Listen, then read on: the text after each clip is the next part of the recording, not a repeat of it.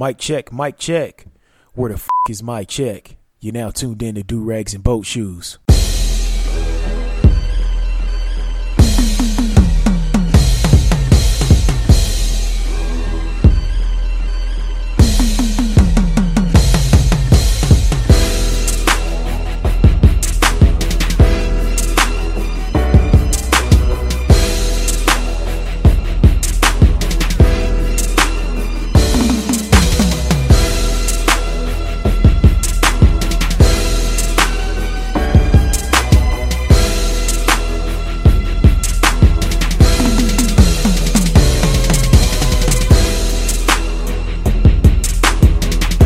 All right, let me go ahead and get this turned down. What's going on, everybody? It's your boy A Double, and you're now tuned in to episode 179 of Do Rags and Boat Shoes. Much love and respect to everybody out there who's been fucking with the old episodes of the podcast. I see y'all out there. I'll be getting those notifications that y'all be listening to the older episodes as far as looking at the numbers and listens and things like that. So I know that y'all missed me.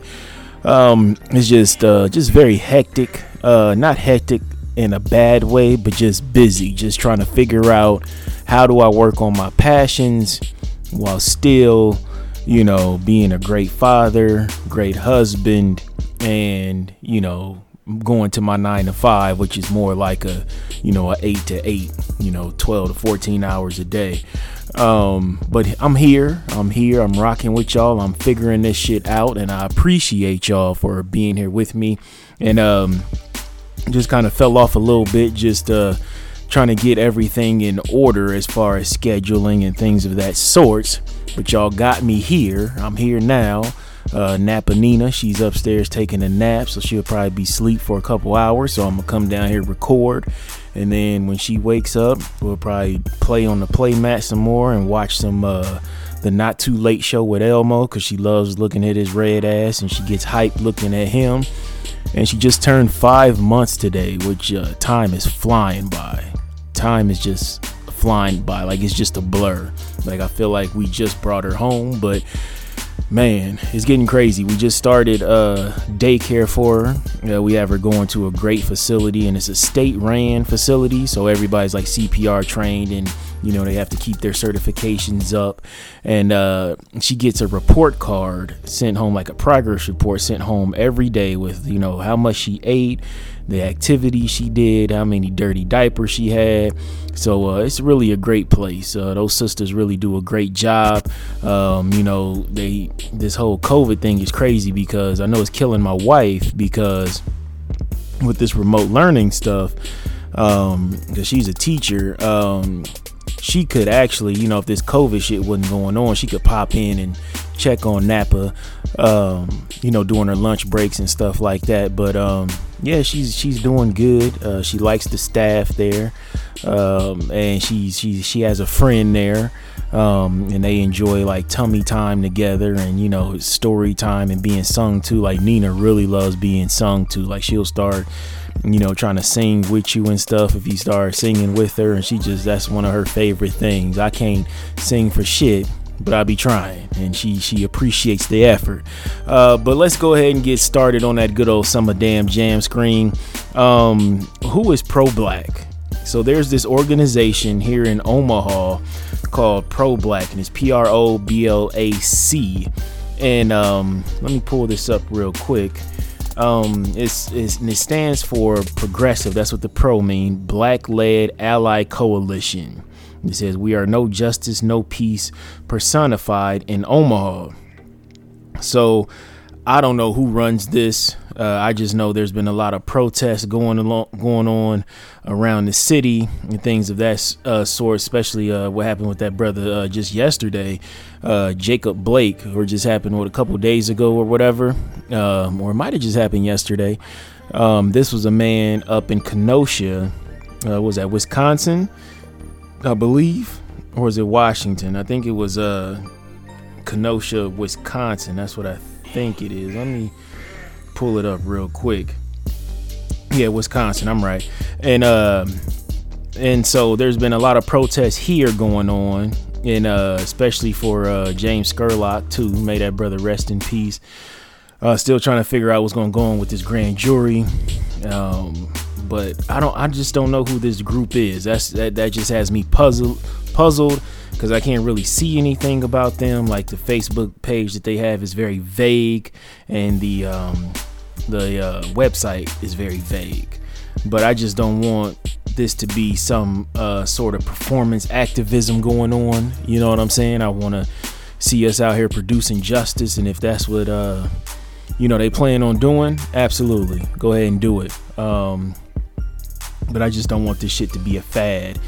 So many times this just seems like performance art, with all these protests going on and shit like that, or people getting out their emotions and then they just going on about their business, or they just out here speaking on slogans like defund the police or abolish the police, but nothing is actually happening about that. I know a city council president here in Omaha, he proposed taking almost $2 million from the budget of the police budget and putting that into mental health resources and other community resources, which is amazing. But I don't think that passed. And I know the mayor, Mean Jean Stothert, she was kind of pissed about that, just because so much of our budget goes into policing, and people always think that the police being funded so much is to terrorize black folks, and it's to uphold, not withhold, but uphold the system of racism, white supremacy. But they're also debt collectors too. You have to remember that when it comes to the police, the sheriffs, the police and the sheriffs, the county police, the officers that run the jail, I can't think of their names right now, but you just think about that. They collect money for the city, for the state troopers also are in there with the sheriff, so they collect money for the city, the county, and the state. And that's what they do. They prey upon people to collect those fines, put you in jail, and then you have to pay bail, and that's what it's all about, is just collecting money to keep the state running, or to keep the county running, or to keep the city running. So not only does it uphold the system of racism, white supremacy, but it preys upon people too to keep collecting money for the city, for the county, and for the state. So you have to remember that too. And I remember I just used to think that cops used to just fuck with us on the north side, down north, just because we were black. And because it's such a controlled, poor area, but poorly controlled area, and there's so much poverty here down north. But since I've been working in a different county, in a white flight county, I work out in Sarpy County, so I have to drive, almost half an hour to work. What I've found out is pretty much the same in Sarpy County too. They be pulling over them white folks left and right. Like you have the sheriffs and the police, the Sarpy County sheriffs, and you have the La Vista police and the Ralston police. They just be camped out pulling over people left and right, and it's basically to keep the city running, to collect funds to keep the city running. And then how they implant cops and sheriffs, thinking that they're doing a good job, is because they hold these contests. You need to write this many tickets per month, and then they hold little contests and bullshit like that, and put that battery in their back like they're actually doing something and keeping the streets safe. And it's just, nope, you just need to collect money for the city and for the county. And to this day, it still shocked me to see, so many white folks pulled over. It was just yesterday on my route, and I seen a sheriff. He had like 3 cars pulled over, and all of them was white women. And I was like, God damn. But that's just how it is. And you can tell, like with the sheriffs, they're out pretty much the first week of the month, and then those last 2 weeks of the month.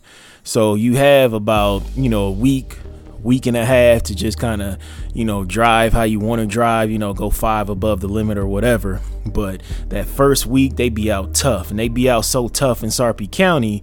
Like when you're heading westbound on I-80, there's a bridge over Q Street, and there will be a motorcycle cop right there with his radar gun aiming down on the 80 East or 80 West traffic, just depending on where the cop is located, the sheriff is located, and that sheriff will work together and pulling motherfuckers over. You see what I'm saying? Like, he'll shoot from the top and then he'll, radio over or some shit like that. And then next thing you know, you getting pulled over. Like, they just be out there tough, and they just debt collectors. They're glorified debt collectors with a Glock. That's pretty much what it is. But this whole pro-black thing, and I'll talk about it a little bit later. We have to. This is like always, the first step is the protest, and then the second step is to always, start pooling resources together to pool resources, and then either create a super PAC or get politicians in your back pocket or start renting them, right? So you garner the attention, maybe throw up a GoFundMe or some kind of thing where you can garner financial support, just so you can keep the movement going to the next step. You can't be in the street hollering all this time, right? And so you're garnering attention. So now you got the attention. You just can't have no mush mouth nigga on TV talking about defund the police, just speaking in slogans. Or you get these Negroes who want to be so-called leaders, and all they want to do is talk about events that specifically happen to them as opposed to the oppressed group that they're trying to represent. Well, I remember I got pulled over and blah blah blah, and it turns into a whole therapy session and shit like that, because they just want to get their pain out, and they want people to clap, hey man, oh man, that's fucked up. They looking for some sympathy and empathy instead of just speaking truth to power. You know what I'm saying? They turn it into a whole therapy session once they get a stage and all this other shit, and then when it comes to demands, you start speaking in slogans. You know what I'm saying? So that next step is to pull your resources together, get some money together, and so you can keep the movement going, and so you can start funding different politicians who will push your agenda. And that's the one thing that we forget. But once you're in that second step of pooling your resources, you actually have to sit down, go through data, and come up with a plan of what you actually want to see. You can't just go with this vague ass defund the police. It just can't be that vague. You know what I'm saying? It has to be, okay, we need to take this. You can look back 5 years ago, like, okay, the police ran on this budget. It increased, 1 to 3% from 2015 to 2020. Okay, why did they need to do that? Then you start comparing arrests from those 5 years ago, leading up to 2020, and did they actually make the streets safer? Where did that money go? And then how can we take a small percentage of that money, because they ran on this budget at this time, and you find a year that's comparable to this year and show like, hey, the budget was this much less, and they made this amount of arrest and all this, or deterred this much crime, so you can actually keep running at this and blah blah blah blah. We could take this money and build a mental health facility here, or we could start having more mental health professionals within work with the Omaha Police Department, and work for the Omaha Police Department, and have a non-emergency or a mental health hotline or something that people can call when somebody is having an episode. You see what I'm saying? So it has to be that strategic planning. You can't just speak in these slogans and shit like that. So, but I just got aware of pro-black back during the James Scurlock situation. So I was just kind of wondering, who is this group? I've been trying to follow them, online, but it's just very vague. The online presence is very vague, and it could be purposefully because they don't want, too many digital footprints, and I respect that. So I'm gonna just give them the benefit of the doubt for now. And you heard me speaking about the sheriffs and things like that, and the brother up in Kenosha, that Jacob Blake, that brother was trying to he broke up a fight between two women. The cops come and he just walks away like, okay, I'm done. And these motherfuckers, he about to get in his car, they shoot him in his back 7 times. 7 times. This black man is breaking up a fight, and they're yelling at him. I don't know why.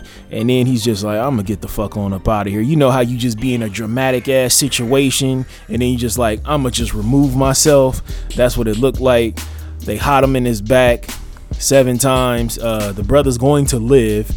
He's still fighting some internal injuries. They did not kill him, but the word is that he is paralyzed from the waist down. So that's fucked up.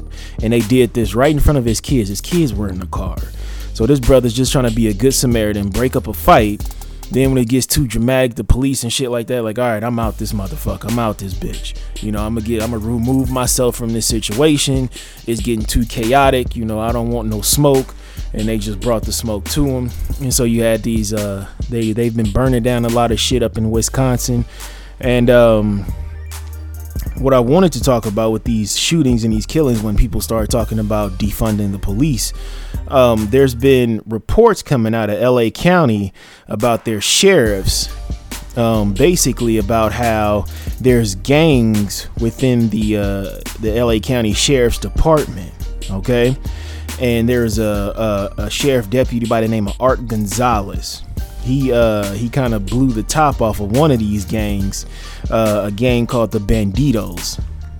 And basically, this was a group of Hispanic LA County sheriffs who were terrorizing their own people, terrorizing some brown folks and black folks, and they all have these skeleton tattoos of, you know, somebody of the skeleton wearing a sombrero and they holding a pistol and some more shit. They all have these tattoos, and the thing is, once he tried to report that anonymously because the gang has been abusing and killing people, specifically Hispanic folks, and so I think that's part of the ritual to basically catch a body, meaning killing somebody, or severely injuring somebody, doing some shit like that. Then you get part of the gang. And what's even wilder, there's another gang out there in LA County with the sheriff's department called the Executioners. And this is a group of white men who terrorize folks out there in the LA County. They have a similar tattoo, but theirs is a skull, a skeleton with a Nazi helmet and like a Nazi uniform and shit like that. And nobody of color can join the gang, and no women can join the gang. So that's just a white supremacist group. And so I feel like they inspired those executioners, them Hispanics, to do the same thing, because they're like, oh shit, we can't join that, so let's start our own gang. And so there's these little factions running around inside of law enforcement, so-called law enforcement, and they're doing these ritualistic killings to be initiated in a gang. So they supposed to be out here preventing crime, and they out here running as a crime unit themselves. So that when people start speaking about defunding the police, this is what the fuck they're talking about. And the FBI warned us years ago, over a decade ago, about how white supremacist groups infiltrated law enforcement, right? So it's called the Invisible Empire. You can't really find too much information about it, but this is basically white supremacists and white extremists basically, you know, taking off the Klan robes, the Nazi uniforms, the stars and bars, you know, the Confederate flags and shit like that, and they're becoming judges, doctors, lawyers, police officers. They're infiltrating the government on a local level, state level, and a federal level, right? So it's called the Invisible Empire to uphold racism, white supremacy. And I want y'all to pay attention during this election, what we have going on right now, because we know we have an outright white supremacist. It's not as subtle as past presidents with the Cheeto in chief, Donald Trump, number 45. So what you have to pay attention to is a lot of times they'll call the Invisible Empire the silent majority. So I want you to just start looking that up, and because that's basically what happened in 2016 with the voting to get Trump in office. It was just, remember, so many people were shocked to see that 53% of white women voted for Trump, but they were part of the silent majority. You see what I'm saying? So many people were shocked, like, oh my God, why did so many white women vote for this sexist, racist guy who was talking about he would grab women by the JJs and stuff like that? And then you start seeing white women at his rallies having signs that said he could grab me by the pussy, and or I seen a couple of shirts where this white woman have arrows pointing down to there and said, Donnie, you can grab this anytime and shit like that. So you just have to pay attention, and that's where people of color, more specifically black people, we have to be on the same page and on code when it comes to actually producing justice. Because the silent majority, aka the invisible empire, has been operating it like for how long? There was a CNN article that came out that was talking about black babies have a better chance of survival if they have a black doctor. So what does that tell you? What's going on with some of these doctors? Exactly, they're part of the invisible empire, right?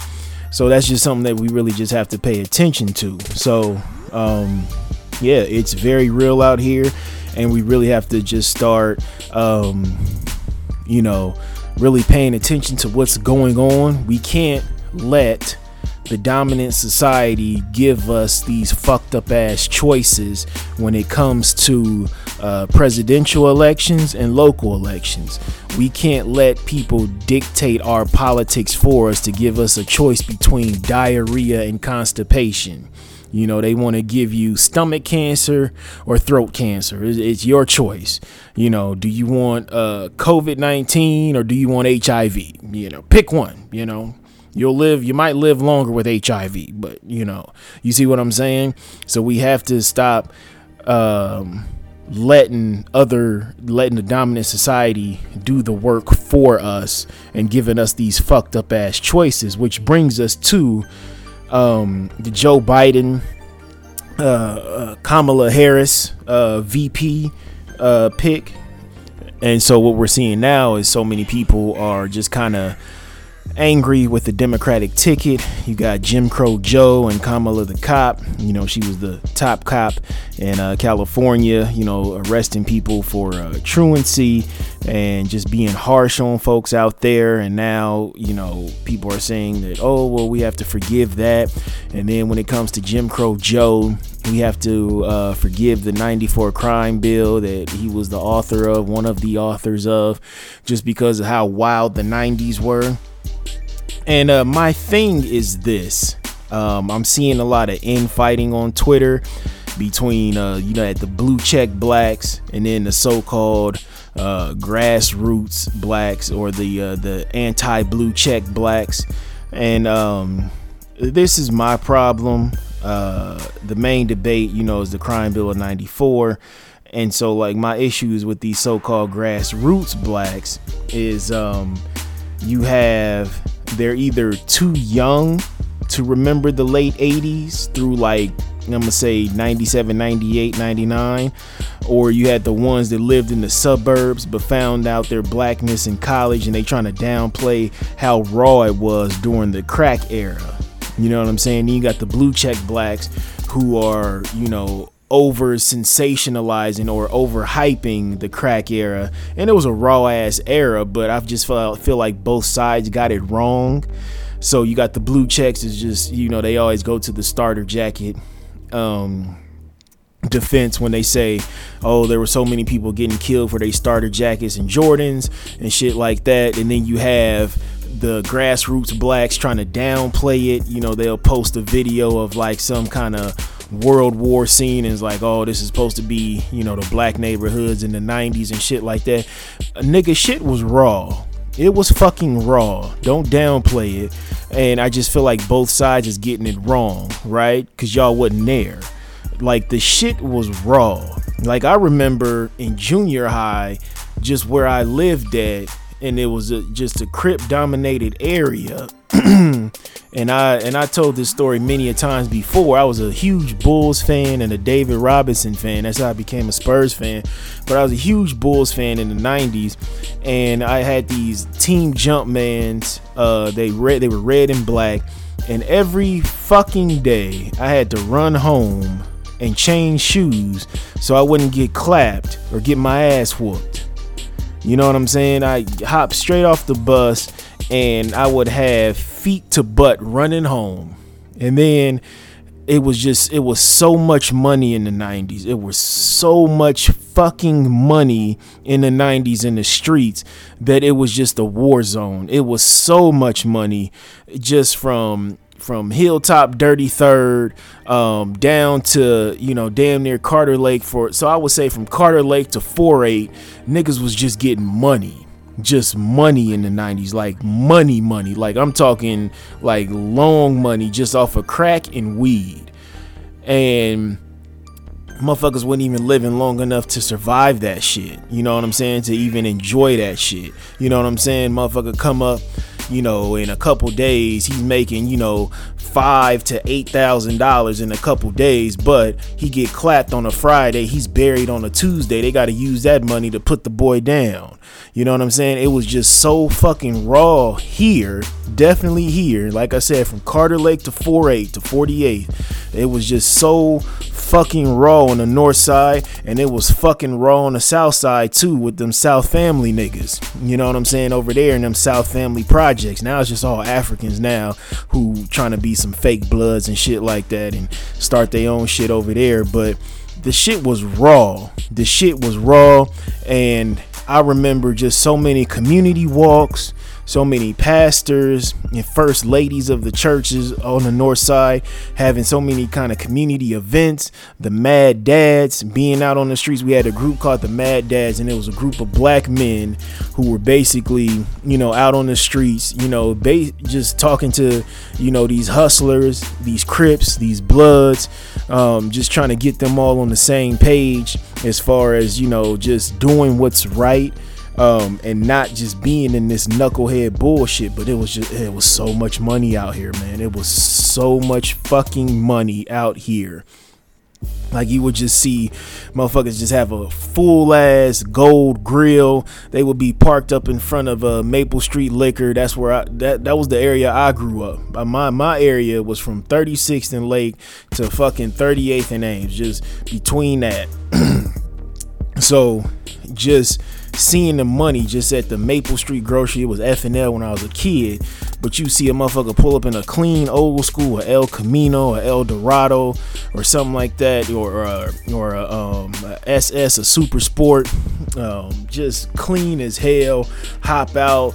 Two bad chicks, you know, with the updo like from the WAP video, you know what I'm saying, just bad and just clean. And then next thing you know, a week later, that boy done got clapped, you know what I'm saying, his whole car just riddled with bullets and shit like that. It was man, it was so much money. And even before my little brother was born, my mama was dealing with a fucking crack dealer who stayed out at them Hilltop Dirty Thirds. I mean, niggas was getting money. And that's what I hate to see, how people try to downplay how bad that era was, because you also have to remember in the 90s, Clinton, during that Clinton era, a lot of blacks, you know, they started getting their shit together and they started, you know, migrating into these white flight areas. It started getting a lot more quote unquote progressive. Motherfuckers was really getting money. You know what I'm saying? Like legally, you know what I'm saying? Black folks were becoming more educated, and they started that great migration, you know, into these white flight areas. That's how you get these blue check blacks. And then some of these blacks who, you know, discovered their blackness in college, you know what I'm saying? Because they parents kind of made that migration to them white only areas and shit like that. You seen a lot of that during the Clinton era because it was so fucking raw in black areas. Like, it was raw. Like from the 80s up until like 99, 2000, 2001, it was raw. It was raw as hell. And so with that 94 crime bill, leading up to that crime bill, like, so I'm 83. So up until about 92, 93, you know, you in this motherfucking house. I remember being a kid in the house, hearing drive-bys, dropping down to the ground. You know what I'm saying? Motherfuckers just driving by, just letting loose. You know what I'm saying? Motherfuckers bold enough to come in another person's hood. But the thing was, it was just that flow of crack just came in, and weed too. That's what I feel so bad about now, because, you know, you have these white women on YouTube just, having weed cafes and just like, oh, I'm gonna show you this glunt, this new glass blunt that I like to roll my hashish in, and it comes with a personal grinder and all this other shit. And so many people in prison right now, or 6 feet deep, for half a brick of weed, for a couple of joints, for a blunt or something like that. Somebody done lost their life, over, a quarter kilo, a quarter key of weed, not even hard cocaine, not heroin, not no pills, not no water, just fucking weed. And you just see all these people just out here having weed cafes and shit and living it up. And so with that 94 crime bill, the streets was just so fucking raw that you had so many black leaders just looking for like, hey, we need some fucking help out here. You know what I'm saying? Because, black boys and men were just dying at an alarming rate. Cops raiding motherfuckers' houses, beating the shit out of niggas' grandmas and shit like that. Because, a lot of these dope boys stay with their grandmamas, and shit like that. Or with their mamas, cops busting in, beating the shit out of them and shit like that. Mamas, grandmas, grandpas getting arrested because it's crack in the house. And so they hitting them with the whole bullshit ass RICO shit. So you got, Big Mama sitting up gotta do 15 years and shit like that. So you just seen, but I hate to see that shit on Twitter, because it just felt like growing up as a kid, you didn't have no fucking choice, right? You just didn't have no fucking choice but to, am I gonna, be out here, being a jack boy, pulling jack moves and shit like that. That was the phrase back then when you would catch a motherfucking slipping, is pulling a jack move. And then, or am I gonna be out here slanging crack and shit like that? Or do I try to get my education and shit like that? Like but you seen just so many OGs out here getting money, just getting crazy fucking money. You know what I'm saying? You seeing these clean old schools riding up and down the Deuce, riding up and down Ames Avenue and shit like that. So when motherfuckers be minimizing how raw the 80s and 90s were, that's when I gotta tell you to shut the fuck up, because it was just raw as fucking hell. You know what I'm saying? Because it was so much money out here, and motherfuckers been deprived of opportunity. So it's just like, okay, I can slang these little yellow rocks and I'm up here making money. You know what I'm saying? Somebody can front me a sack, you know what I'm saying, and I try to cook up my own work. I'm gonna fuck up the first pack because ain't nobody gonna show me. But it is what it is. It's a learning process. You see what I'm saying? Everybody who tried to cook crack the first time, they fucked up their first pack. Unless you had somebody really there showing you. You know what I'm saying? Or you had tried to have a crackhead show you how to cook up some rock. And then next thing you know, you done fucking, overboiled the mason jar and all this other shit. And then the shit is just frail and burnt up, and you still trying to sell some burnt rocks. I'm not speaking from experience. I'm just speaking from people who know, how that first pack went.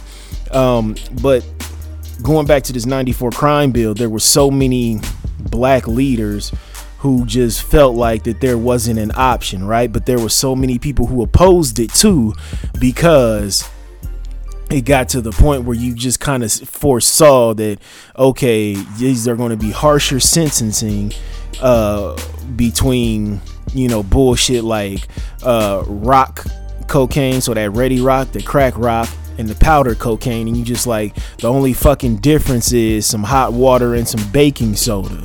Like, that's the only difference, you know what I'm saying? And then people tried to play it off like, oh, it's a more intense high than cocaine and all this other shit, because you smoking the shit, so you inhaling the vapors as opposed to, sniffing the pure cocaine, so it gets into your blood system. I guess, the vapors travel quickly, so you get higher quickly. You know what I'm saying? You get higher faster, I should say, right? But so you saw a white boy with a fucking 8-ball of powder. This motherfucker might get hit with probation or some drug treatment, but you got The homie over here, he done got hit. He done got 4 rocks on him. That's it, just 4 little ass rocks about the size of half a pebble.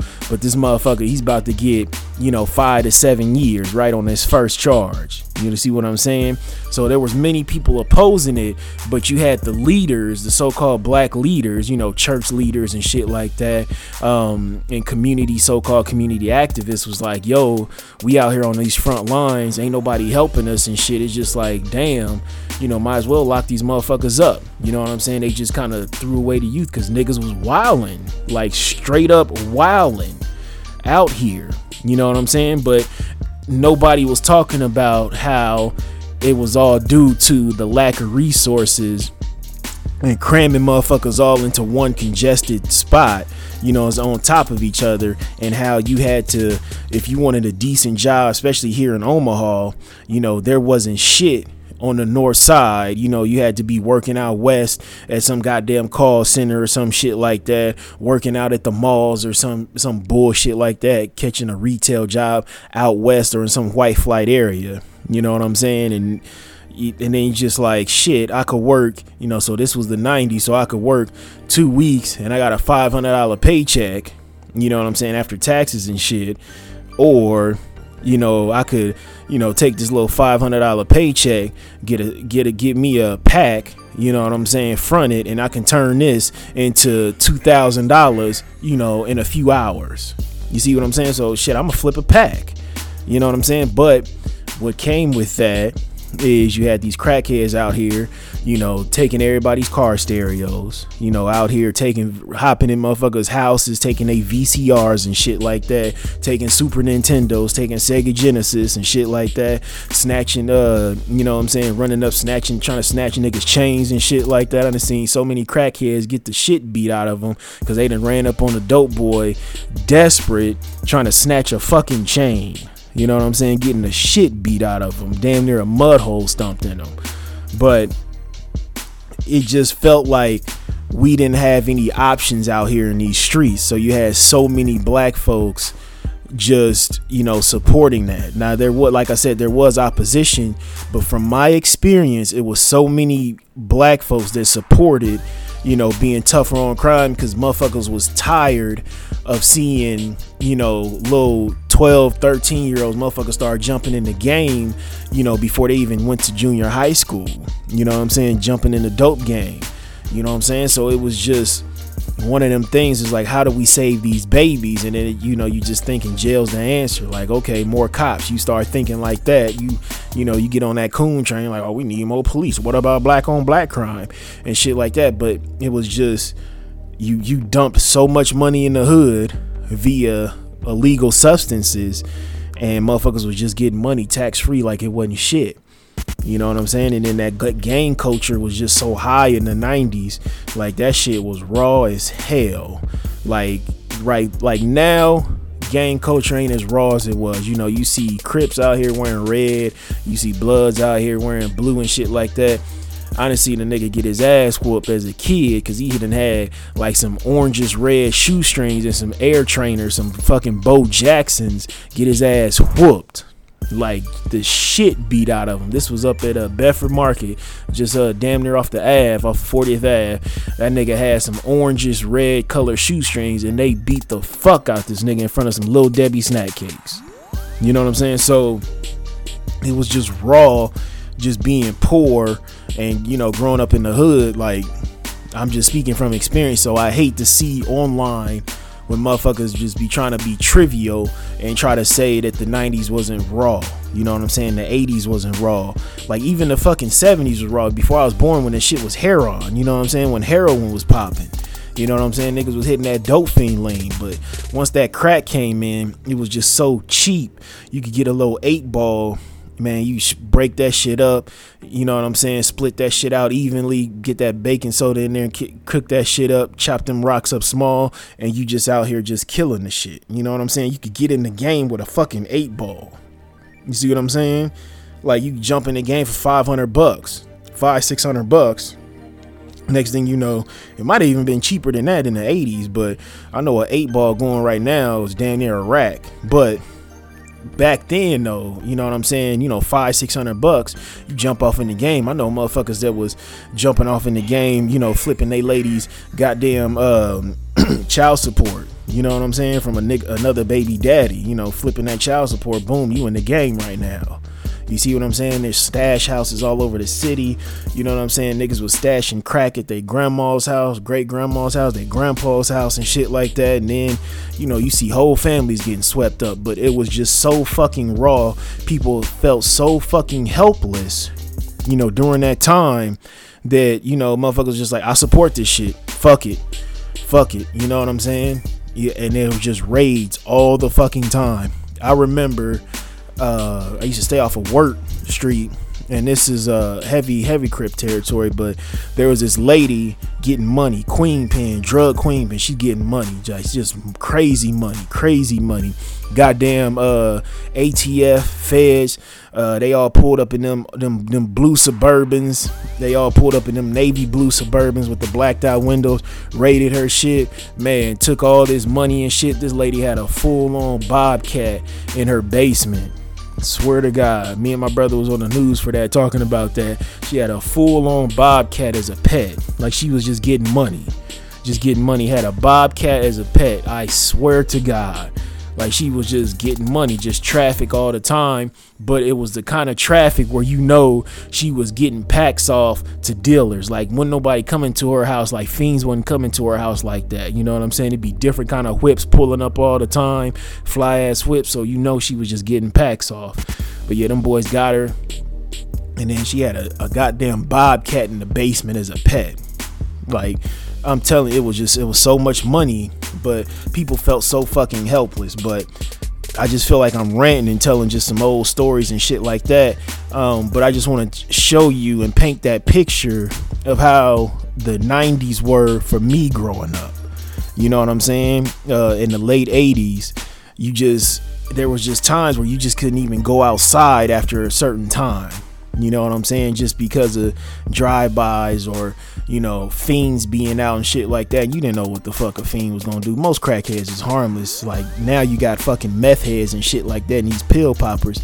Them motherfuckers dangerous. A fucking meth head is dangerous. But, you know, it was just, people felt like they didn't have a choice, so the government gave them a choice.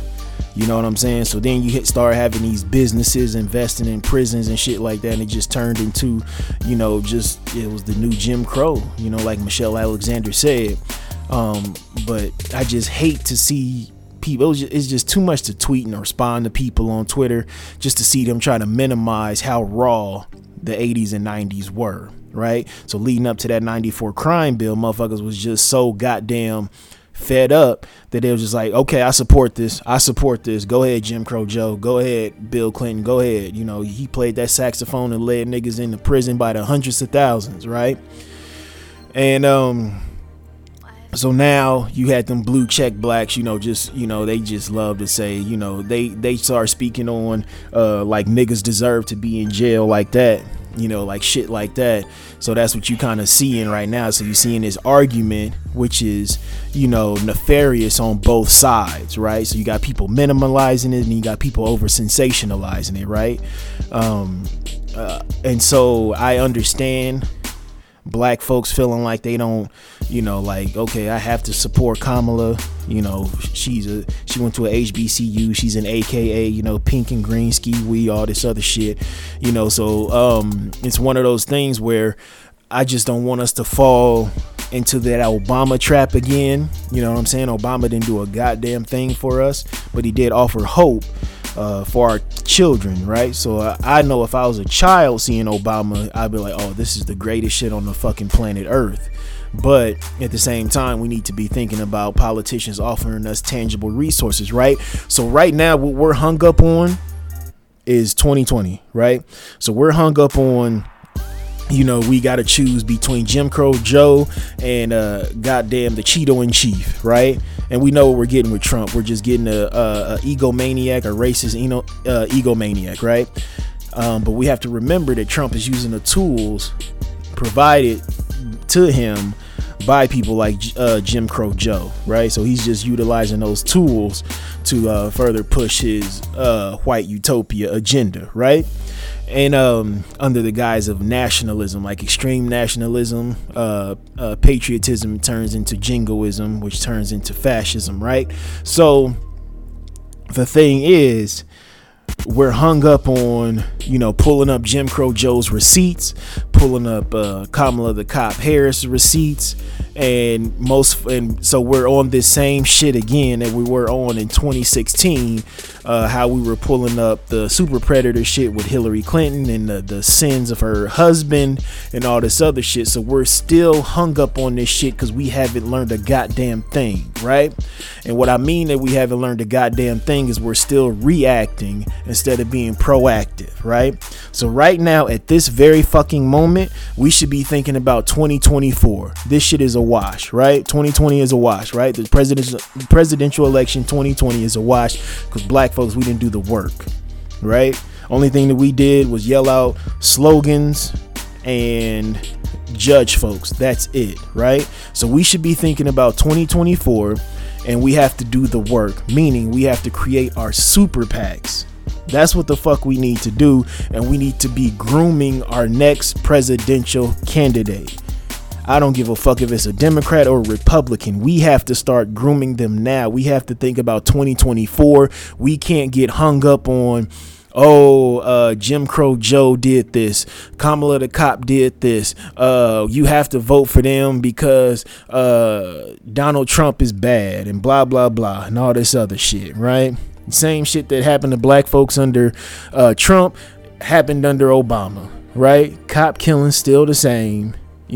Cops beating the shit out of us. We still out in these streets protesting. You know what I'm saying? Ferguson happened under Obama. Baltimore happened under Obama when he called those school kids thugs. And the same shit happened under Donald Trump, right? Tomato. Both of them tomatoes, right? Both of them are fruits or vegetables, however you want to look at a tomato or a tomato, right? So we need to be looking at 2024 and grooming candidates and come up with an actual fucking plan, right? So we started getting our the reparations talk started making it to the mainstream, right? It really started coming to the mainstream, and then that's when you had that clip of Kamala Harris talking about, no, I'm not going to do anything specifically for black folks. No, so that came back to haunt her, right? But we need a specific plan. What does it look like? How much is it? I done seen motherfuckers talk about reparations should be, $100,000 for black folks. And then I seen somebody else say it should be $800,000. We need to be on the same page of how much it should be and what it looks like in payments, right? I don't want to hear shit about some goddamn college and all this other bullshit. No, it needs to be in cold, hard cash and land, right? That's the only other thing that I will take is land besides cash, right? That's personally to me. So I know some of y'all listening like, man, fuck that. Just cut the check. Okay, we need to get on the same page then. Does it just look like a cash payment, right? And we need to create a super PAC. A super PAC is a group of people who basically put money towards a candidate to push their agenda. That's all a super PAC is. That's it. So we need to be thinking about 2024, looking at some of these congressmen and women and these senators, whoever's up on Capitol Hill and who will be old enough to run for president in 2024 and who can push our agenda. So you have to look at some of these progressive candidates or semi-progressive candidates or somebody who can just be flat out bought. We cannot get hung up bitching and complaining for the next 3.5 years and then they give us some more shitty candidates because we didn't even choose our own candidates. That is my biggest issue. We didn't learn shit from 2016 because we're doing the same thing in 2020. So we need to be thinking about 2024. I don't give a fuck if you don't vote or not, because we survived this. We're surviving a pandemic. We're trying to fight the good fight on our own. But the thing is, we really need to start prepping for 2024. That's the main goal. That's where black folks' heads should be. Like, this shit is a wash. We have to stop letting them give us these shitty ass candidates. Right now, there's a group of people planning out what they're going to do for 2024 right now. And we need to be that same group, be on the same page as that group, or in at least the same fucking chapter as that group that's planning for 2024, pulling our resources together, creating a super PAC, getting the agenda out there, and following Dr. Claude Anderson's tips from Powernomics. That's what the fuck we need to be doing. We need to focus on 2024, right? And we need to focus on, you know, getting the Senate in our back pockets too. So once these bills come up, they can be signed into fucking law to protect us. This is what we need to. We get so hung up on fucking reacting because they give us these shitty ass candidates because we didn't groom and elevate anybody to push our agenda. But I'm gonna leave it to my nigga Hove. Hove, what you got to say? Hey, by the way, Hove, that song, that entrepreneur shit that you got with Pharrell that you dropped last Friday, that ain't it, Chief. But anyways, Hove, what you got to say? Don't be the next get tested on that Summer Jam screen. I smoke rocks. All right, thank you so much, Tyrone Biggums, for that lovely intro of Selling Hope Like Damn Dope. Selling Hope Like Dope, we have to give it to our good old mayor here locally, Mean Gene Stothert. With all the civil unrest and what has been happening in Omaha with the protests, it's just been, you know, protest after protest, and really calling the local government out on their racism, their biases, and just their unfair treatment of non-whites here in the city. The mayor was just like, okay, let me give you a Negro. So they gave us Keith Station, right? So he's going to be the city. They created a new job, a new department, whatever you want to call it. And his brother's running it, named Keith Station. It's the City Diversity, Equality, and Inclusion Officer. And so basically the Mean Gene said that it's going to be his whole job is to create or to focus on building a more inclusive city government and city. And so basically he's trying to he said he's going to plan bias training for all city employees and help expand racial diversity across all departments, including police and fire. And he hopes to put forth policies that encourage diversity practices. We'll see how far that nigga gets, because so many times we used to have a I forgot what the woman's name was, but she was like an independent. She was an auditor. She was an independent auditor, and you could go to her instead of the police to basically file complaints against the police, city officials, fire department, just local government officials. And you know what they did? They got rid of that woman. She was here for like a couple years, and then all of a sudden, I think, was it Jim Suttle or Fahey, Mike Fahey, one of them got rid of her. Okay, so they got rid of the independent auditor.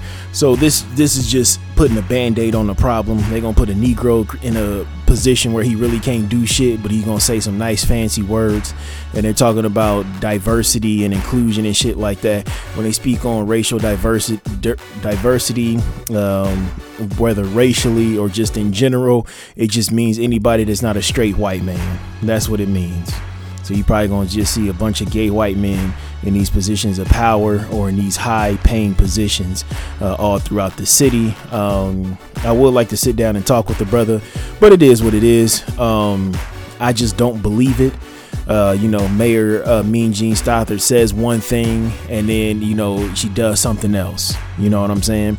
And so there was an amendment to allocate to take 1.85 million out of the cash reserve of the city to basically have like a workforce amendment. It was a workforce amendment, and it was basically to for workforce development and to have workforce development, mental health workforce training, and to provide a salary for a part-time City of Omaha health director, because right now we got the Douglas County health director who's acting as a City of Omaha health director. And so Mean Gene was just like, no, we need to, basically said, No one can anticipate what may happen in 2021, just as no one could have anticipated what has occurred this year. So they need to keep that money in the reserve. And what's funny about that, she's trying to use the COVID as an excuse, but the Douglas County Board just approved $30 million coming to the city from that $166 million in federal funds for COVID relief. So 30 million of that is coming to Omaha to keep us afloat. So I'm just trying to figure out, okay, you know, is it Uchiwali or is it one Mike? Like, help me out here. Like, you talking about you want to build up the reserve, but at the same time, here you are taking COVID funds, you know, federal funds to help keep us afloat. So where is this $30 million going? But my thing is the amendment that was posted or brought before the city council and to the mayor. It didn't have too much of a specific plan. And you have to remember, when you're dealing with white people, they need to see the data. They need to see it on paper. It needs to be written down, and it needs to be verified by other white people, right? So Mayor Stothert even said, you know, she criticized the workforce amendment because it did not specify the recipients of about $1.5 million worth of it, and it did not say how the funds would be spent, right? So whatchamacallit, Dr. Joy DeGruy, who does post-traumatic slave disorder, which she brought that theory on, and, you know, teaching black folks how to heal and things of that sort. She has a Wellness Wednesdays, and she was talking about education on one of her Wellness Wednesdays with her daughter. Her daughter fine in the mug though, but that's neither here nor there. But I just felt like y'all needed to say it, just in case y'all, some fellas need something to look at, but you gave us some knowledge at the same time, right? Daughter just fine. But anyways, so Dr. Joy was talking about education and how she's when she's dealing with her grandkids' teachers, how she's very involved. And a lot of times the teachers will be kind of annoyed with her until she breaks down the data. But she also breaks it down in a way where she actually has the resources, the paperwork to back up different studies, and then a study to back up that study to show, you know, the school to prison pipeline and how white teachers will, you know, consciously or subconsciously miseducate black children or non-white children on purpose. Well, not on purpose or by mistake, just thinking that, you know, non-white children cannot learn as well as white children and things of that sorts. Just due to their just how, you know, the white teacher was brought up. You know, it could have been like not a diverse area, you know, not knowing people of color or non-white folks at all and shit like that. So she breaks it down to those teachers at the beginning of the year, like, I'm gonna be a hands-on grandparent. Here's the data that shows this. Here's the data to back up that data. Here's a research study. And then she just breaks it down to them in a way that they understand, right? So that's what I was saying back, why we need to be looking ahead to 2024 when it comes to having a presidential candidate that's going to push a black agenda. You know what I'm saying? It has to be written down, and it has to be in a way that they understand, right? It has to be in paperwork and shit like that. And that also reminds me of Mark Zuckerberg, when he got this big ass house in Hawaii, but the native Hawaiians are just like, yo, you can't have your big ass home here because this has been passed down through our family for generations and generations. And he's just like, well, let me see the paperwork. You know what I'm saying? And Dr. Neely, not doctor, but Neely Fuller, the great theorist or social, he's not a doctor, but just a social theorist, you know, who basically told us, the first person to tell us that racism is a system and it's not just, you know, I don't like you and all this other shit. But he talks about how white men value a piece of paper and a signature. You know what I'm saying? That is worth more than gold at times. You know, so you look at these Hawaiian folks, you know, who had this land for generations, then all of a sudden the U.S. takes over and it's just like, well, you don't own this anymore. You know, this deed says that we own it. And what you gonna do about it? You know what I'm saying? So it's just like, fuck your birthright, fuck your whole family. But when we're coming up with these plans and dealing with these politicians, we have to stop dealing with emotion and trying to appeal to their humanity. Another thing that Dr. Joy DeGruy says when she teaches post-traumatic slave syndrome is a lot of times white attendees and students will ask her, well, you're telling us, how it impacted Black Americans and, Africans across the diaspora. How did it impact us, white people? And she just tells them simply, it robbed you of your humanity. You cannot show empathy or sympathy for someone who does not look like you.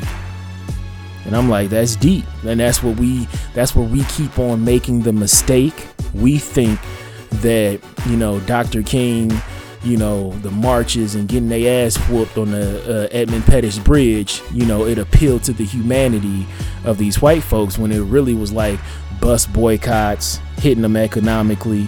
And then you had people like the Deacons for Defense out here armed about that life. Same with Robert F. Williams. Y'all need to look him up. This brother was very, very well versed in the Second Amendment and fighting a good fight. And so we only look at the Cliff's Notes of the civil rights movement when they don't tell you the whole story, so that's why we still out here marching, praying, holding vigils, and up here just trying to appeal to those in power's humanity when they lack that empathy for us. So that's why you have to come with a plan. You have to be robotic with these people, very black and white, cut and dry. You have to deal with a whiffum with them.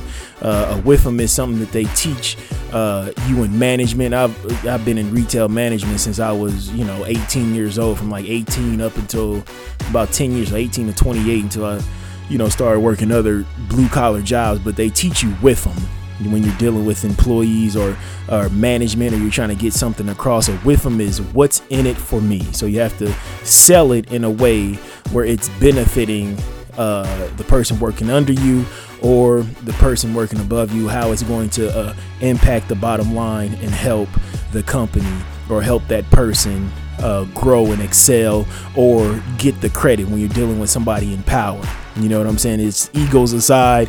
You need to get this mission done. The person in power can take all the credit for it, but we know behind closed doors you did all the work, but the outcome is greater than the applause. So that's what we really have to start dealing with, and stop accepting bullshit, because politicians know that black people and Latino people, Hispanic folks, our brown brothers and sisters, we are familial people. We value family and friendships and relationships over the conquest of things and non-human objects. You know what I'm saying? So they will listen to you spew your guts out about how you beating us up, depriving us of resources and shit like that. I understand. I'll see what I can do. Politicians know that. They know they will do that. But we have to start coming up with a definitive plan. And like I said, be robotic, be black and white, and have a whiffum. What's in it for me or what's in it for them? Like, so we're speaking truth to power. We're bringing up, our claims to what needs to be to happen for us to actually receive some American equity. You know what I'm saying? So it has to be a definitive plan. And I know a lot of people don't like the movie Selma, but what Selma did, it showed how Dr. King and his whole squad were basically up burning the midnight oil, breaking down laws and shit like that. You know what I'm saying? So the marches got the attention, but then they were having those meetings behind closed doors. But to prepare for them closed door meetings, they were breaking down laws and how it was impacting them. You see what I'm saying? So that's what we have to do. And that's what we keep on forgetting, because after you do a march, a protest, you yell at a cop, call him a pig or a cracker or a city official, you feel good about yourself. But 2 weeks later, another brother or sister gets gunned down. You see what I'm saying? And so it's like, oh, let's start this all over again. It's like watching the NBA. Here, these brothers are millionaires, multi-millionaires, and they up here talking about with the brother Jacob Blake got shot 7 times in his back, and he's paralyzed from the waist down. They up here talking about, well, we might boycott a game and shit like that. And it's just like, you could, donate some funds to some people doing the groundwork, grassroots wise. You could, basically just help out financially, kind of undercover like Booker T. Washington used to do. Just help out some radical groups that's actually doing some radical change. You see what I'm saying? Donate some of that money, but you want to boycott a game or take a knee or wear a cute t-shirt or a jersey or some shit like that.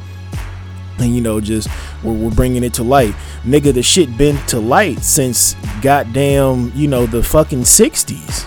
You know what I'm saying? This shit has been, shit in the fucking 90s, you seen Rodney King get his ass whooped, and then 2000s, we were reading about it in the papers and shit like that. Now we got these cell phones. Every fucking day we're seeing somebody get murked or getting fucking abused. You see what I'm saying? The attention is already there. The people on the grassroots is doing that. I mean, who are you trying to appeal to? You know what I'm saying? That's what's just frustrating to me, is these athletes act like they don't know what they can and can't do. I see LeBron James is doing this thing as far as he has an organization that's going to help people get to the polls and things like that, and that's dope. But why aren't we thinking about 2024 and getting a candidate in our back pocket instead of them feeding us candidates? You know what I'm saying? So that I just, it's one of those things where I'm like, well, I guess that's why they're an athlete, and not, out here really doing the groundwork. They out here marching and stuff like that, but we have to move past that and actually sit down, with these politicians and things like that, or they could actually fund think tanks. You see what I'm saying?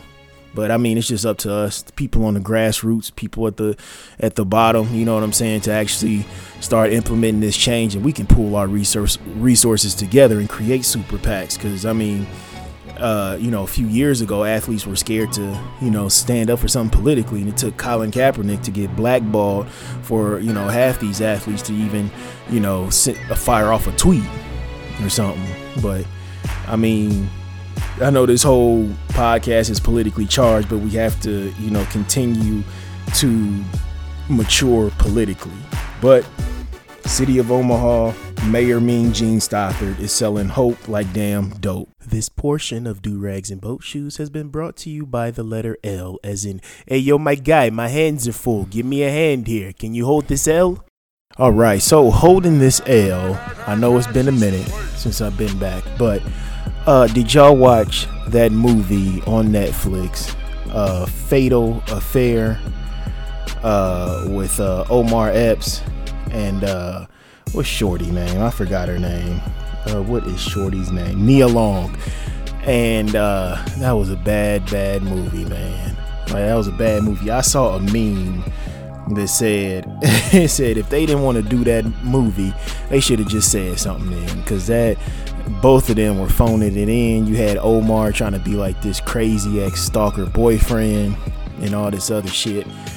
And if y'all haven't seen Fatal Affair, like, you be trying to support black cinema, but it just be like, yo, like, what the fuck, man? Like, we sitting up here watching it, and it felt like one of them old school Cinemax movies that come on on a Saturday night or a Friday night. It's like the movie of the week, but it was just like an upgraded Lifetime movie. It was just so bad, and the movie could have been over in 15 minutes. And so basically, she runs into her old boyfriend. Nia Long runs into a college friend even, and she's married and shit like that. And this nigga is going to therapy. Omar Epps, he's the ex friend from college or whatever, and she works at a law firm, and he's like a cyber expert in security or something like that. And she's working on a case, and the firm brings him in, And you know, first he's all like a gentleman and shit. That's how most creeps be. Start off like super nice and shit. He's like, oh damn, you looking real good. It's nice to see you, blah blah blah. Then they go out for drinks and shit. She's having problems in her marriage naturally. You know, that's always happens. And so they go out, have drinks at this club and shit. And then next thing you know, they pushing up on each other. They about to get it in the bathroom because they drunk as a skunk and, you know, going off that yak, ready to throw it back. And so, but then she stops like, no, I'm married, blah, blah, blah. And then he's like, okay, cool. And then she just starts, she like, yo, we can't do this, blah, blah, blah. We got to keep the relationship professional. He's like, all right, you know, cool. He's still trying to shoot his shot and shit like that. And she just blocks him. Then all of a sudden this nigga pop up at the crib because he's dating her best friend. And so now the best friend on some, oh, you just jealous, bitch, and blah, blah, blah, you know, all that kind of sucker shit.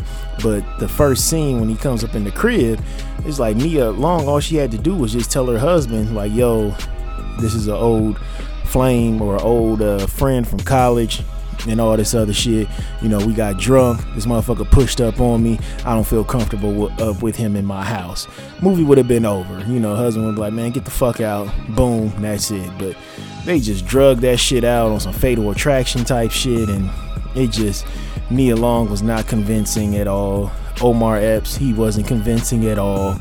It was just a very bad movie, but I wish I would have watched it when I was going off some edibles or something like that. I would have really enjoyed my shit then, you know what I'm saying? I should have had a drink or two or something watching that shit, because watching that shit sober with a clear mind, you just like, what the fuck? But yeah, I wanted to make it a lighthearted L just because Summer Jam and Selling Hope Like Dope was so damn heavy. But you know, long as the check clears, I get it. You know, the names alone brought in a lot of viewers with that Fatal Affair movie. I remember when I saw the preview, I sent it to my wife. I was like, oh shit, this shit about to be Liddy Two Titty. You know what I'm saying? But that shit was trash. Fatal Affair, hold this L. Get your man. You win. Perfect. All right, so moving on to Not All Heroes Wear Capes. First things first, we have to give it to the brother Senator Ernie Chambers. He is stepping down after this year of serving 46 years up on Capitol Hill as a state senator, always representing the North Side and for the people, you know, who really didn't have a voice. Just a great man, just once in a time lawmaker. Man, he just always tried to do right by the people, just always. And you know, he always said that he stood up for the least, the last, and the lost, you know, whether black or not. He just always had poor people's backs. You know, he got his start, you know, as a barber down on the Deuce. And he was a civil rights activist, you know, and then, you know, he graduated and was like, okay, well, let me try to make some changes up on Capitol Hill. And he's just been holding it down for 46 years. So first he got termed out about, 7-8 years ago, and then came back to win it, and now he's about to be termed out again, which just makes him the first politician to be termed out twice. And what's funny about Ernie Chambers, that brother stays in a sweatshirt t-shirt. That brother, every time you see him up on Capitol Hill, ain't got a suit on or nothing. He has on a sweatshirt t-shirt. And it don't matter if it's 100 degrees outside or it's -2. That brother be up on Capitol Hill with a sweatshirt t-shirt on. But he's 83 right now. And one of his major claims was about 5 years ago. He worked with those on the right and the left to repeal the death penalty. You know, he even got, like I said, he got those on the right to join him, and they repealed it, and they overrode the hot dog governor Pete Ricketts' veto.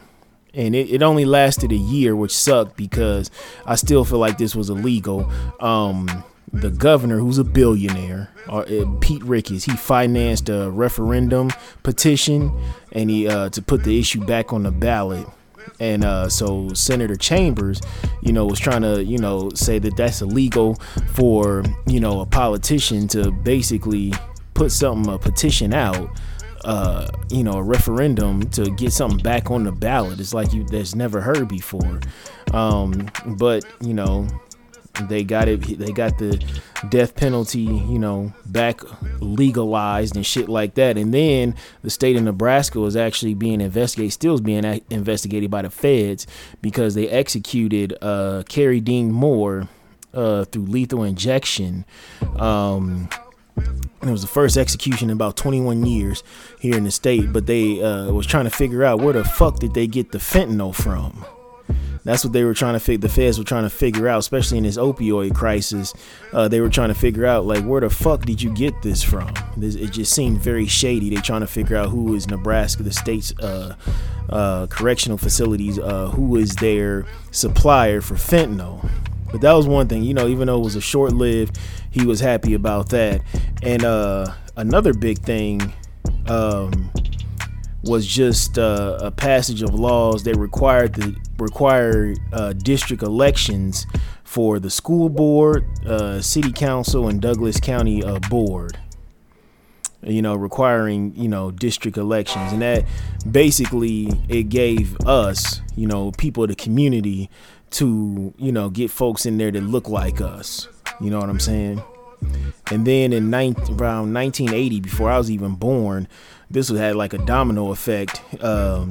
He pushed for a resolution that basically made Nebraska the first state to, divest from businesses that was operating in apartheid South Africa. And, basically it pressured the country to do away with the system of state imposed, racial segregation and discrimination. So, yeah, that's crazy. And then what was one more? Oh, then that Beatrice case with the Beatrice 6. And it's basically he implemented a law that requires the state to test DNA evidence if it was unavailable at the time of a trial and could exonerate a defendant, which is very, very important. Let's see here. Let's see what else. He banned corporal punishment in public schools. He eliminated the sales tax on groceries. Required the grand jury investigations of deaths of people while in police custody, and established government liability for bystanders injured in police chases. But that eliminating the sales tax on groceries was huge. Very huge. That brother done a lot of work, man. You can just see him just out and about, just shooting the shit with everybody. He still be out here at protests. This man 83, and it's always been power to the people with that man. So shout out to Ernie Chambers. Much love and respect to that brother. Still out here fighting the good fight. And also, we're going to put up on Not All Heroes Wear Capes, Master P, Percy Miller. Did y'all see that great, amazing cinematic masterpiece, the documentary series on the No Limit?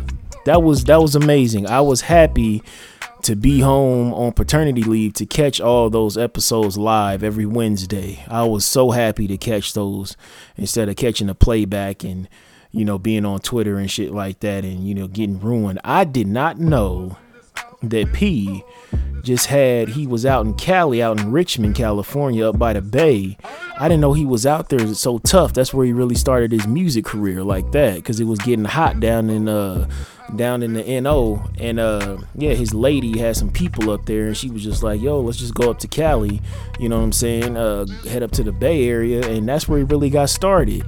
And he was working with rappers like Rappin' Forte and shit like that, and other Bay Area legends. I can't think of none off the top of my head, but that was surprising to me, because I just thought because you never really heard about that in interviews and shit, because he repped the South so goddamn tough.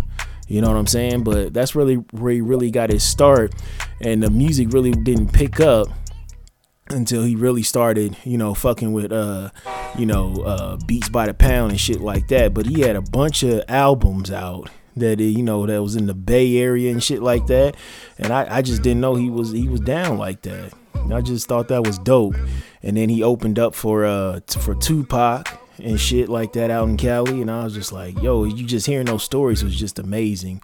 And to also just kind of relive that and just be like, I was, this is where I was at. I was in junior high, we used to be collecting those No Limit records like baseball cards, and they were talking about his priority deal and how it was like an 80-20 deal, and it was mainly just distribution. But what was so fucking dope was he they were selling out the trunk and shit like that, and he had these offers on the table, and I forgot which. I think it was Jimmy Iovine offered him $1 million, and he just was like, I'm gonna go to lunch and I'm gonna think about it. He was like, you leave out that door, you consider this deal ripped up or whatever, and you consider the deal you passed on it. So he just left anyway because he's thinking, if they're gonna pay me $1 million, this must be worth tens of millions of dollars or $100 million or something like that.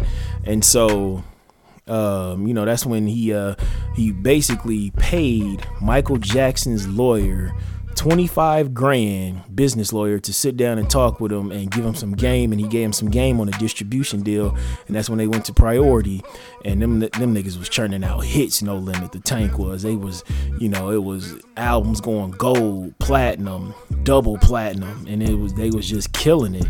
And they were talking about how they had to, they would be in one room, knocked that and wrote a verse, knocked it out, and then they go to another room, knock out a verse, and it was just like a hit factory, just going in when they had beats by the pound. And then he was talking about how he got Snoop up off of Death Row, and how Death Row Records, and how Snoop was about to, he basically saved Snoop's life because Snoop was about to drop him out album called Fuck Death Row or some shit like that, and he just like, no, you don't want to do that. And he went and talked to Suge in prison, and he was like, yo, we want to get Snoop over here. And basically how it happened was Snoop was going to jump on, I think, a Mystical record or a Silk the Shocker record. I can't remember. And he was so fucked up in the game. It was like, how much you want for a verse? And he was like $3,500, because he just, was trying to get by. Fucking P wrote him a check for $35,000. I was like, God, that's some real shit right there. You think you about to just get three stacks, you know what I'm saying? 3.5 stacks, and then you get 35 stacks, So that was dope to hear that. And he said he went and talked to Suge in prison, and Suge, he was like, I'll give you 1 point whatever for it, and actually ended up spending almost $2 million to get Snoop up out of his contract. And Snoop was talking about how how they had this estate in this part of Louisiana where all these white folks stayed at, but they just had all these houses. No Limit had all these houses, like, yo, pick a house, and here's a car, here's a fly ass car, and here's a big check, and he's like, you want a gun or something like that? And he's like, no, I ain't trying to fuck with that, but still, I'm gonna get you. He got him and his wife some cars or some shit like that, and everybody was paid fair. And what was crazy about P was anytime an artist just left the label, like once it started kind of dwindling down, niggas started getting arrested, like Cain and Abel. They got wrapped up in some RICO shit. C Murder, catching all them cases and shit like that. He would just, or if they wanted off the label, he just ripped up their contract, and that was it. He was just done with them. It wouldn't be no shit like, or you owe me 2-3 albums and shit like that. He just shot business fair. And what was crazy about, I remember before he signed Snoop and before Suge went to jail, it was a situation where he was out in Cali living and shit like that, and he started making a name for himself. P was really gaining some traction, and then he said Suge called him and said, Cali ain't big enough for both of us. And P was like, well, when you moving? And like Master P and all the Miller boys are straight G's, like just straight up gangsters.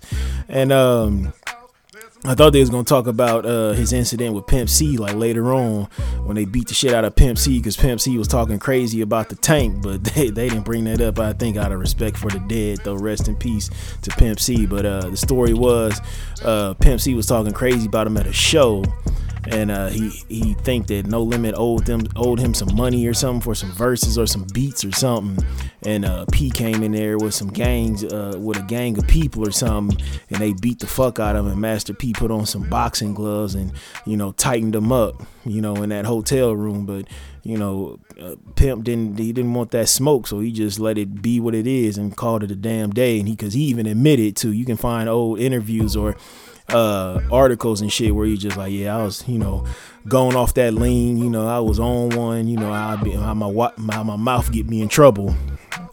But just watching that documentary just really was like, yo, P was really out here doing it. Like, he was really out here fucking doing it, just killing the game, and just amazing. I loved it. Loved the whole documentary series.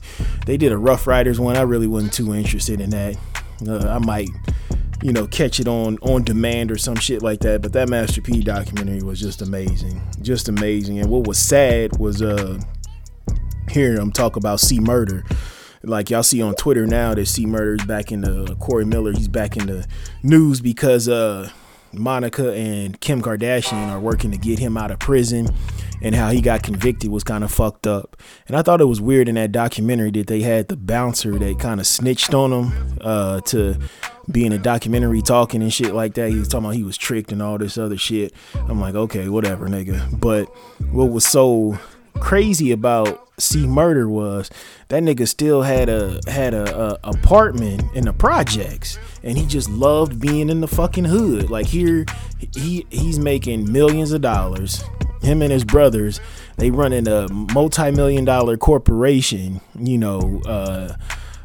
just fucking 9-figure corporation label, and he's still out here just doing just hood ass shit, running around in the projects and shit like that. Like, he just loved the hood, but he was also, I think he was a Desert Storm veteran too, so that could fucked up his head too, coming home, shit like that, and him just always wanting to be in turmoil and struggling, shit like that. But it was just amazing to me that this man got a big ass mansion and shit like that, but he still got an apartment in the fucking projects. Like, yo, what the fuck are you doing? And he was always in situations where, folks gonna test his gangster, or, just, being out here with riffraff and people looking at you like you a meal and shit like that. So it's just wild. And just how he got convicted was just off his lyrics. That's it. And they had his trial in a racist ass county in Louisiana, and all white jury. They just basically put his lyrics on trial, and that's what got him locked up in the state pen, which is crazy as fuck. But yeah, y'all watch that documentary if you can. It might be floating online somewhere, but it was fire. It was dope. And it was just dope to just see how much of a hustler Master P was. And but man, yeah, that made me just go back and download a bunch of old albums and music on my phone and shit like that. I was like, oh, I forgot all about this song. But it was dope to just go down memory lane and shit like that. But yeah, just shout out to Ernie Chambers and Master P. Not all heroes wear capes. All right, so moving on to the last segment of the show, health over wealth. You know what I say, without your health, you cannot enjoy your wealth. Now, this quote has been flying around recently, and I think people need to adhere to it and, practice it in their everyday lives. You know what it is? Mind the business that pays you. Just seeing recently with the Cardi B and Megan Thee Stallion song WAP, just seeing how many Negroes came up out the woodwork to claim that they found Jesus and they're nothing but virgins and policing women's bodies. Just shut the fuck up. Like, it was so many people talking about, oh, it's such a disgusting song, it's terrible, blah blah blah. But you was out here busting it wide open to goddamn thong song. Like, just chill out. Just shut the fuck up and cool the fuck out. So many people are so goddamn prude, and y'all be on Facebook talking about how wet and gushy your pussy is, but then you see WAP come out and you're just like, oh my god, this is so crass and disgusting. And it's just like, okay, you need to chill out. And then you got these men coming out, talking about they want, they could go for some woman sitting on their face. And then WAP comes out all of a sudden. Man, these hoes ain't shit, bruh. These hoes ain't shit. And they can literally make that Facebook status or Twitter status or put it on Instagram, and you go look at their stories on Instagram and Facebook, and they got a meme talking about how they like the fupa, the fat upper pussy area. She gotta have a fat pussy and all this other stuff. It's just mind the business that pays you, and let them women cook, let them be empowered, because and this reminds me like back in the day when I was a lot younger, when you be knocking down a girl or something like that, and you just keep that shit to yourself. You know what I'm saying? Just so you can keep on hitting it and shit like that. You don't kink shame her or nothing like that, but you get so many Negroes, so many half-ass men or boys at the time. They would, knock down the chick. Hey, bro, she was sucking dick and licking balls, nigga. She even licked my ass crack, nigga. You know what I'm saying? And just, she a nasty bitch. And and then you wonder why you can't hit that again. You know what I'm saying? It's just one of them things where it's just like, okay, just stop with the kink shaming.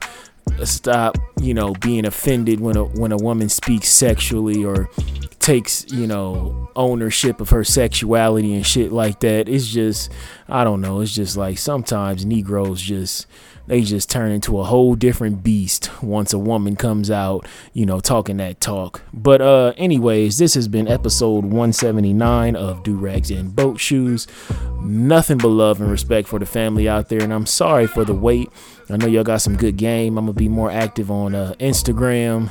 And so make sure y'all follow me on Instagram, Do Rags and Boat Shoes. Make sure that y'all follow the Do Rags and Boat Shoes page on Facebook. I'm very active on there, just keeping y'all updated of events and shit like that and goings-ons in the community. And as always, I love y'all, and I will holler at y'all. All right, one.